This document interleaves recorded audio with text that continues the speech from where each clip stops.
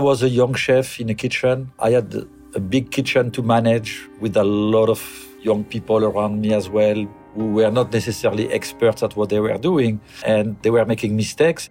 I felt the responsibility of the kitchen and the restaurant and so on, and I would get so frustrated that it would end up becoming pure anger. Chef Eric Ripert is an author, restaurateur, TV personality, and founder of Le Bernardin in New York City.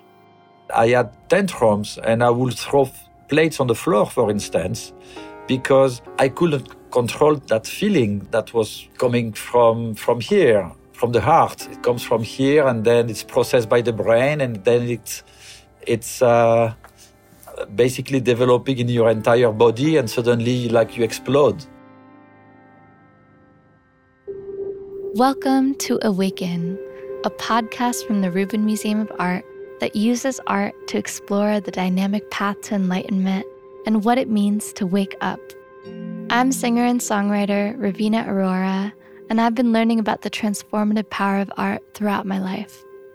Since time immemorial, art has been used as a portal to better understand ourselves and the world around us. At the Rubin, a museum dedicated to art from the Himalayas, we believe art can inspire us on a path to awakening. And in this series, we're using a specific artwork, the mandala, to explore this journey and the emotions that accompany us on the way. But what is a mandala? A mandala is a guide. People from many cultures and religious traditions around the world use mandalas as maps to navigate their inner lives, including their emotions. Throughout this series, with the guidance of scientists, Buddhist teachers, writers, artists, and activists, we wrestle with 5 challenging emotions: anger, pride, attachment, envy, and ignorance, to help us take a new perspective on how emotions can influence our day-to-day experiences and what they might be able to teach us if we get curious. In this episode, anger, psychologist Tracy Dennis Tewari is a professor of psychology and neuroscience at Hunter College. She's been studying the science of emotion for nearly 2 decades, and her most recent book looks at how challenging emotions can be good for you. Anger is the appraisal that our goal is blocked and the action readiness to overcome the obstacle. Mark Epstein is a Buddhist and best-selling author, most recently of The Zen of Therapy, Uncovering a Hidden Kindness in Life. He is also a Freudian psychiatrist. In an infant, in a young child, desire and anger, everything is all bound up as one. Anger is very clearly you have a positive goal blocked. Sadness is that you have the loss of a positive thing that you want. It's all about this goal state, right? This thing you want. Buddhist teacher, author, and co-founder of the Insight Meditation Society, Sharon Salzberg. The first image that comes up for me is from the Buddhist psychology, where they liken anger, and again, it's not a question of feeling anger, it's a question of being lost in anger. They liken it to a forest fire, which burns up its own support, which means it can damage or kill the host. And like a forest fire, it can burn really wild, so it might leave us in a place very far from where we want to be. Dzogchen Ponlap Rinpoche is a leading Buddhist teacher and one of the foremost scholars and meditation masters in the Nyingma and Kagyu schools of Tibetan Buddhism. We feel unhappy, and we feel this sense of disgust towards something or someone. And we feel that sometimes we also feel that we want to do something that kind of ends up in harmful actions towards someone or to ourselves. When you are angry, you hurt yourself and you hurt the other person as well.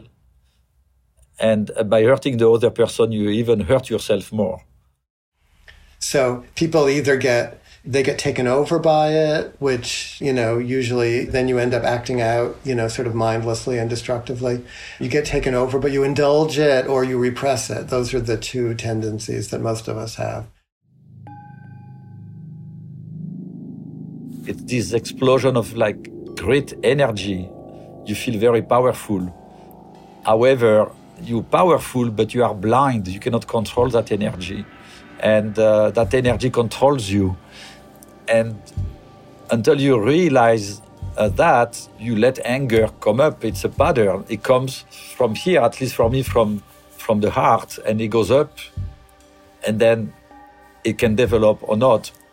10-year-old Nora Wood is the daughter of Awaken's executive producer. When I feel angry, I want to throw things or want to shout at somebody, the person that I'm angry at.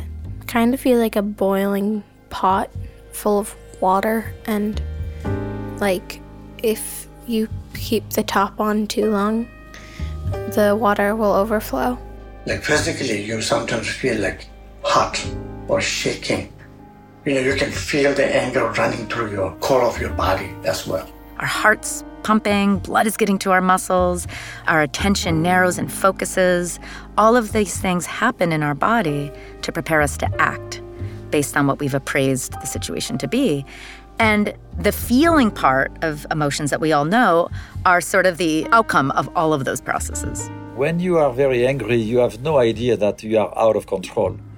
And then whatever seems to be rational at that time, when you come down from that high energy coming from that negative emotion, suddenly you realize it was obviously not right and you were sidetracked and it was a mistake.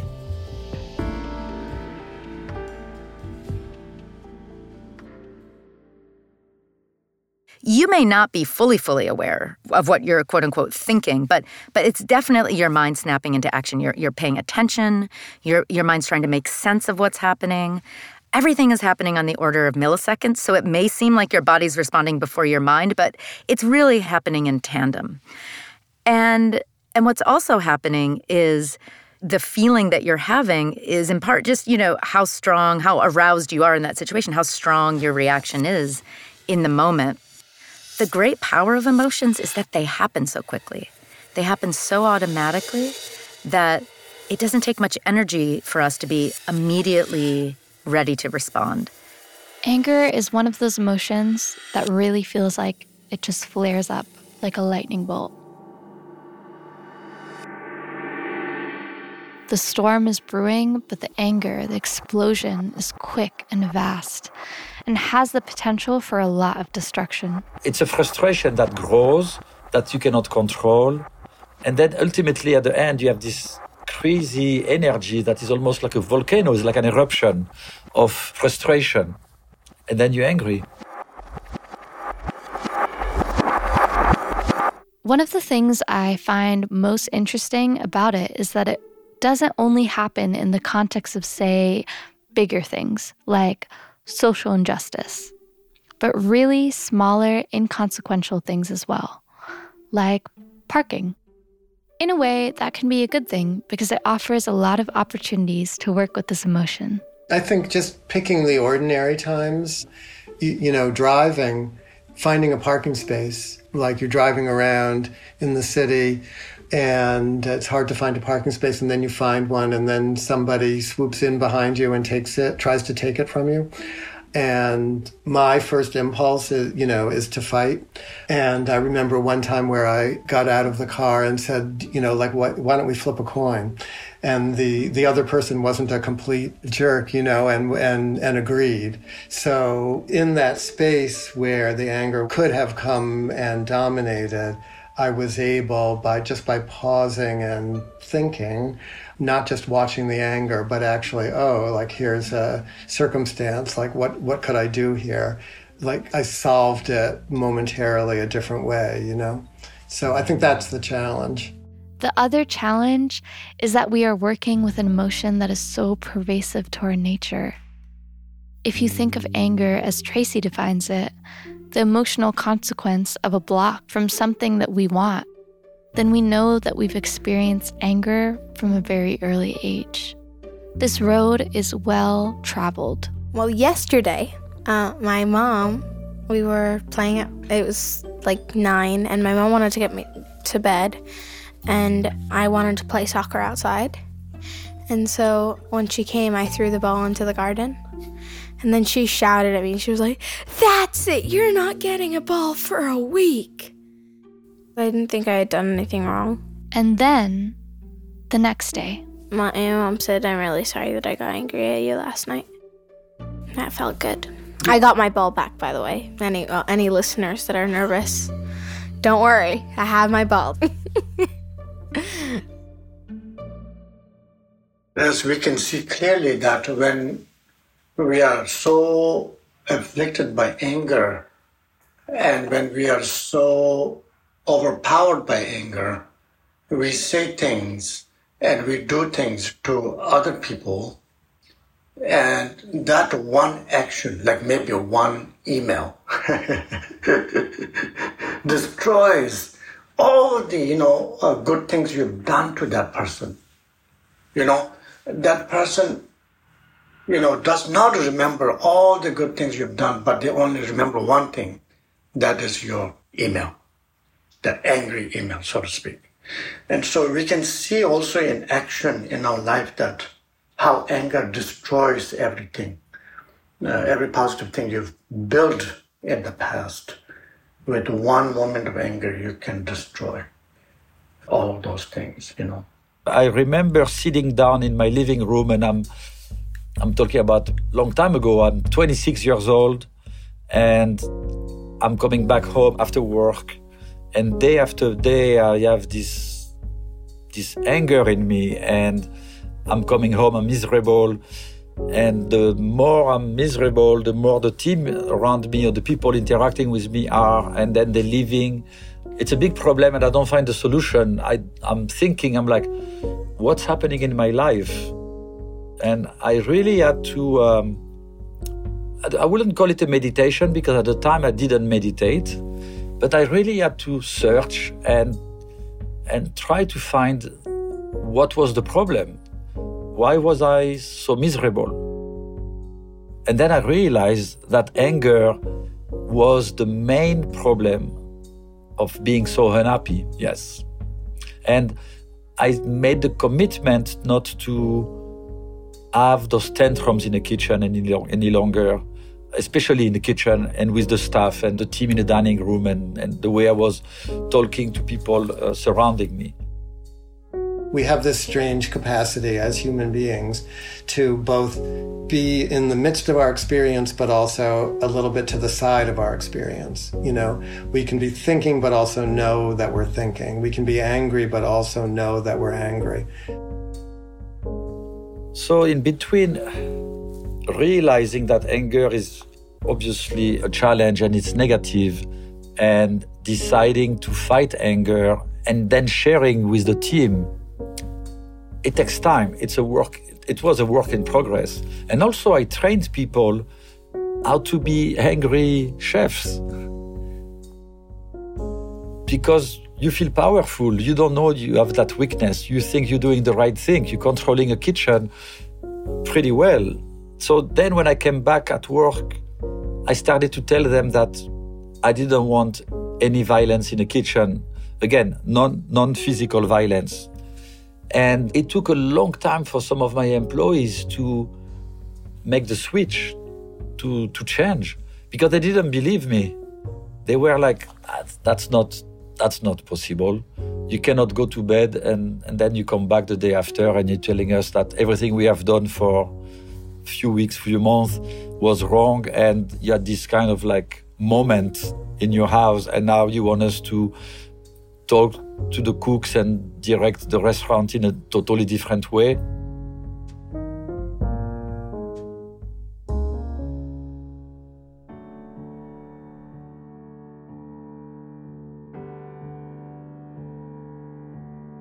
There are these moments where we have had enough of how we might be acting or reacting in the world, and we need to make a change. We all know what it feels like to reach our limit, to believe that how we have been doing things isn't how we want to continue doing things. When it comes to anger, the interesting thing is that there's a lot of energy that emotion generates. And while it can be harmful, harnessed well, it can also be very effective. Sharon Salzberg. There's energy in the anger. We're not passive. We're not complacent. We are often more forthright. Like sometimes I think or talk about like being in a meeting and it's the angriest person in the room that's insisting everybody look at that troublesome thing that no one wants to look at, you know? And we're all studiously avoiding looking at it, but they're insisting, look at that, you know? So it's got a certain like penetrating quality. So anger can really shine a light on what is important. And in Buddhism, when one's anger is acknowledged and transformed, what is gained is something called mirror-like wisdom.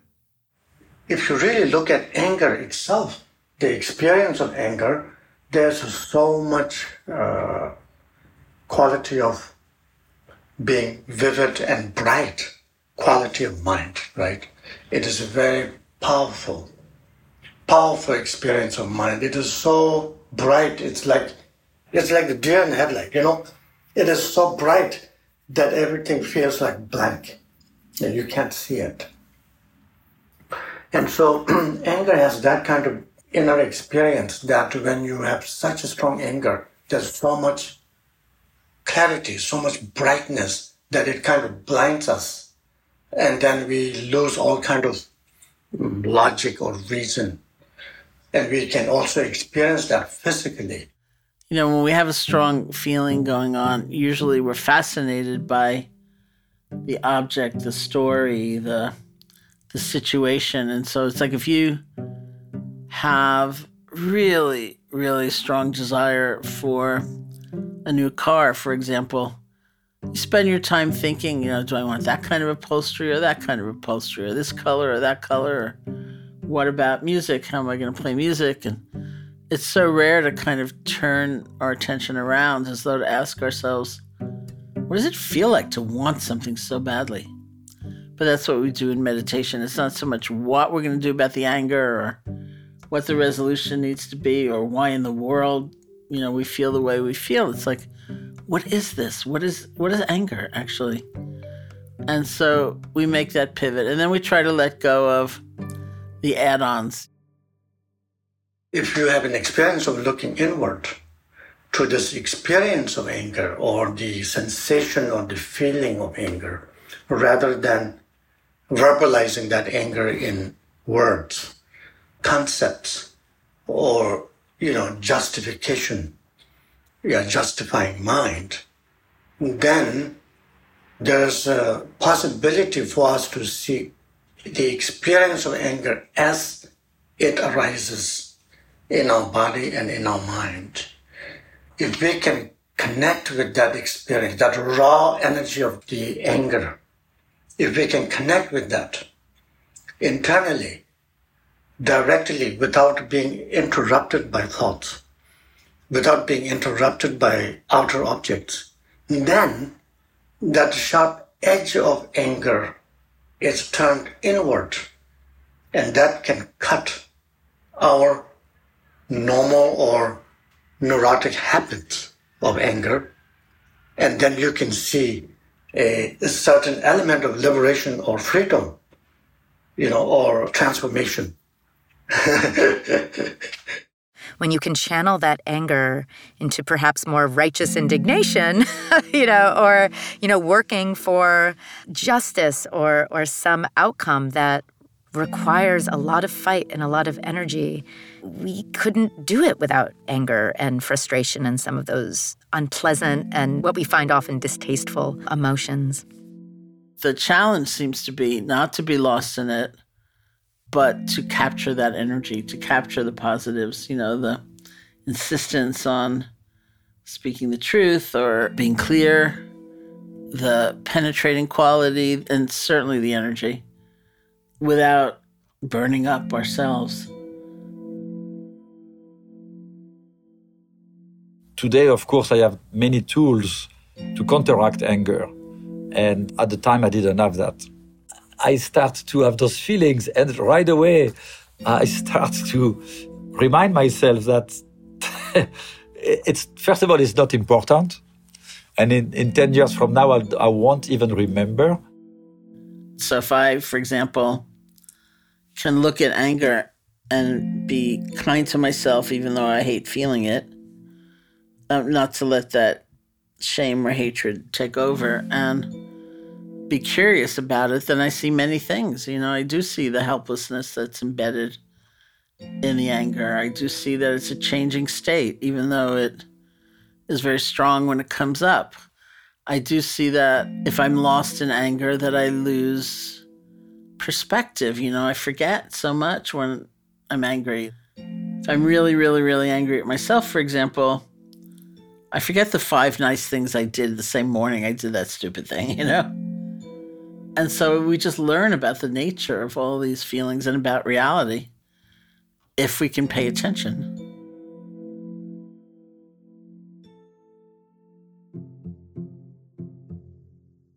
Anger, as you know, has the power to basically like make your muscles very tight and your body is like all in pain.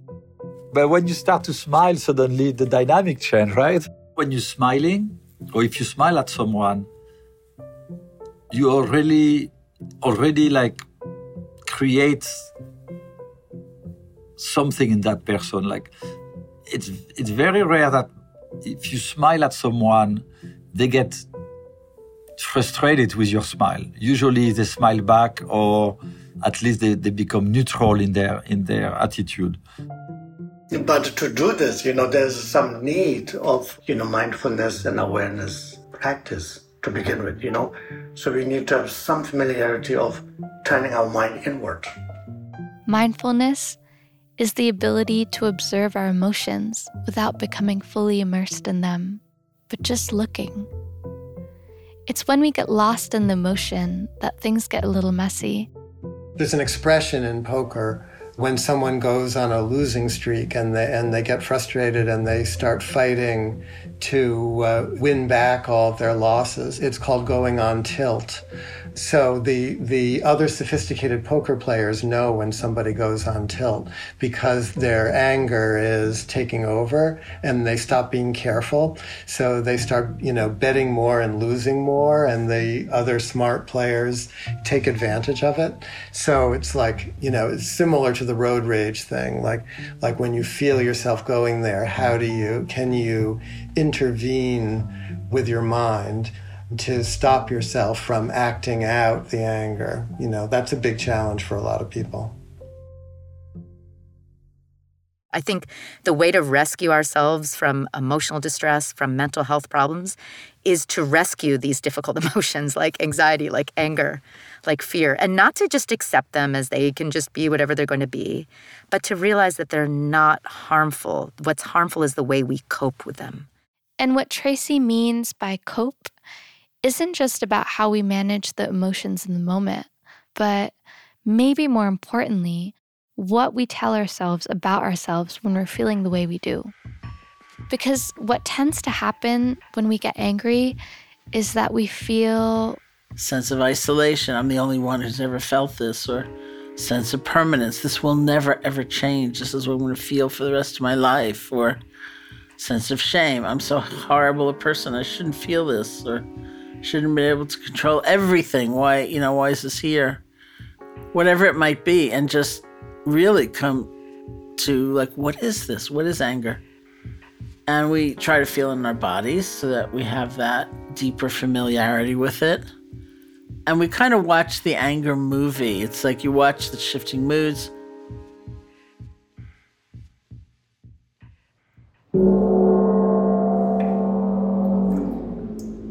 At the Mandala Lab inside the Rubin Museum, the emotion of anger is presented in a very tangible way.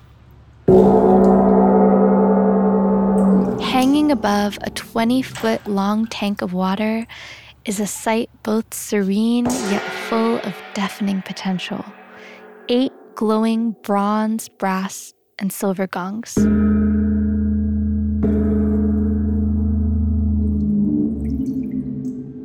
I love the gongs, and where it's very literally and experientially a transformation of energy, but in the form of sound.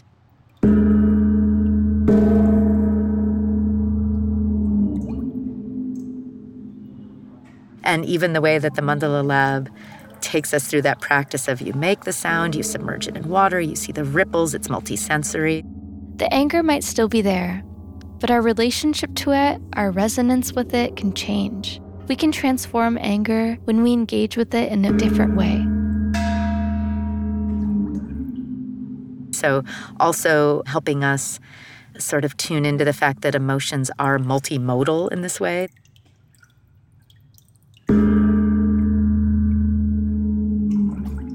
Have you ever slammed your anger into a pillow with a forceful punch? Give it a try. There's a similar power in banging the gong, but ultimately the real power comes through with a sense of relief as the water receives and transforms it into a calmer, clearer perspective. Eric came to better understand that transformation for himself.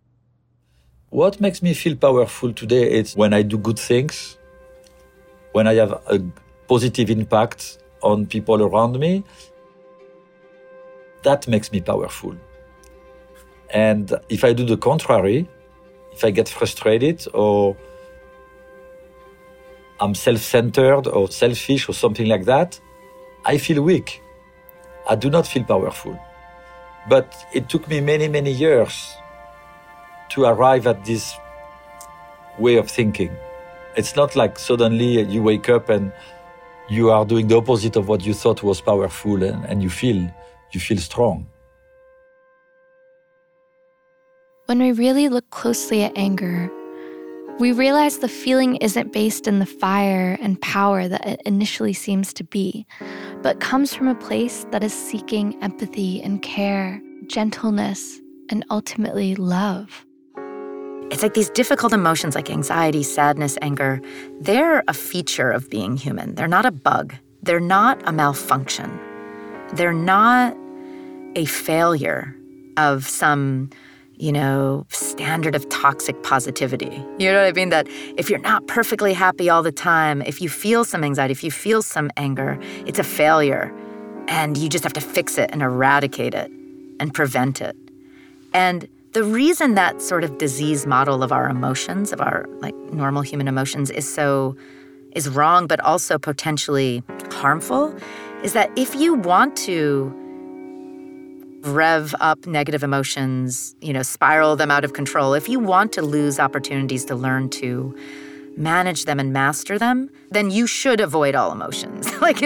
You should treat them like you're broken. You should treat them like a failure. You should avoid them and fear them. And so this way that we talk about negative emotions is actually so counterproductive in that way that I think that these conversations we're having about emotion, where we open up the possibilities, start to consider how negative emotions shouldn't just be feared and reviled. I think these are really crucial and valuable conversations. And actually, if we can have those conversations, I think we'll actually start making some real improvements in our collective mental health. So I think kindness, especially thinking about society and how can all this impact the world that we live in actually, just kindness, most people in our culture think that their hatred is greater than their love. They don't really trust that the loving thing is strong, So to start to see that how accessible kindness actually is, like what you were saying about the chef, realizing that his way of being with all the people working for him was making him unhappy and that there was another way. That's such a great allegory for the greater society. I like Thich Nhat Hanh's thing about anger, which is learn to hold anger like a baby. Hold anger the way you would hold a baby. You wouldn't beat up on the baby for her desire. You hold it lightly. Carefully, though.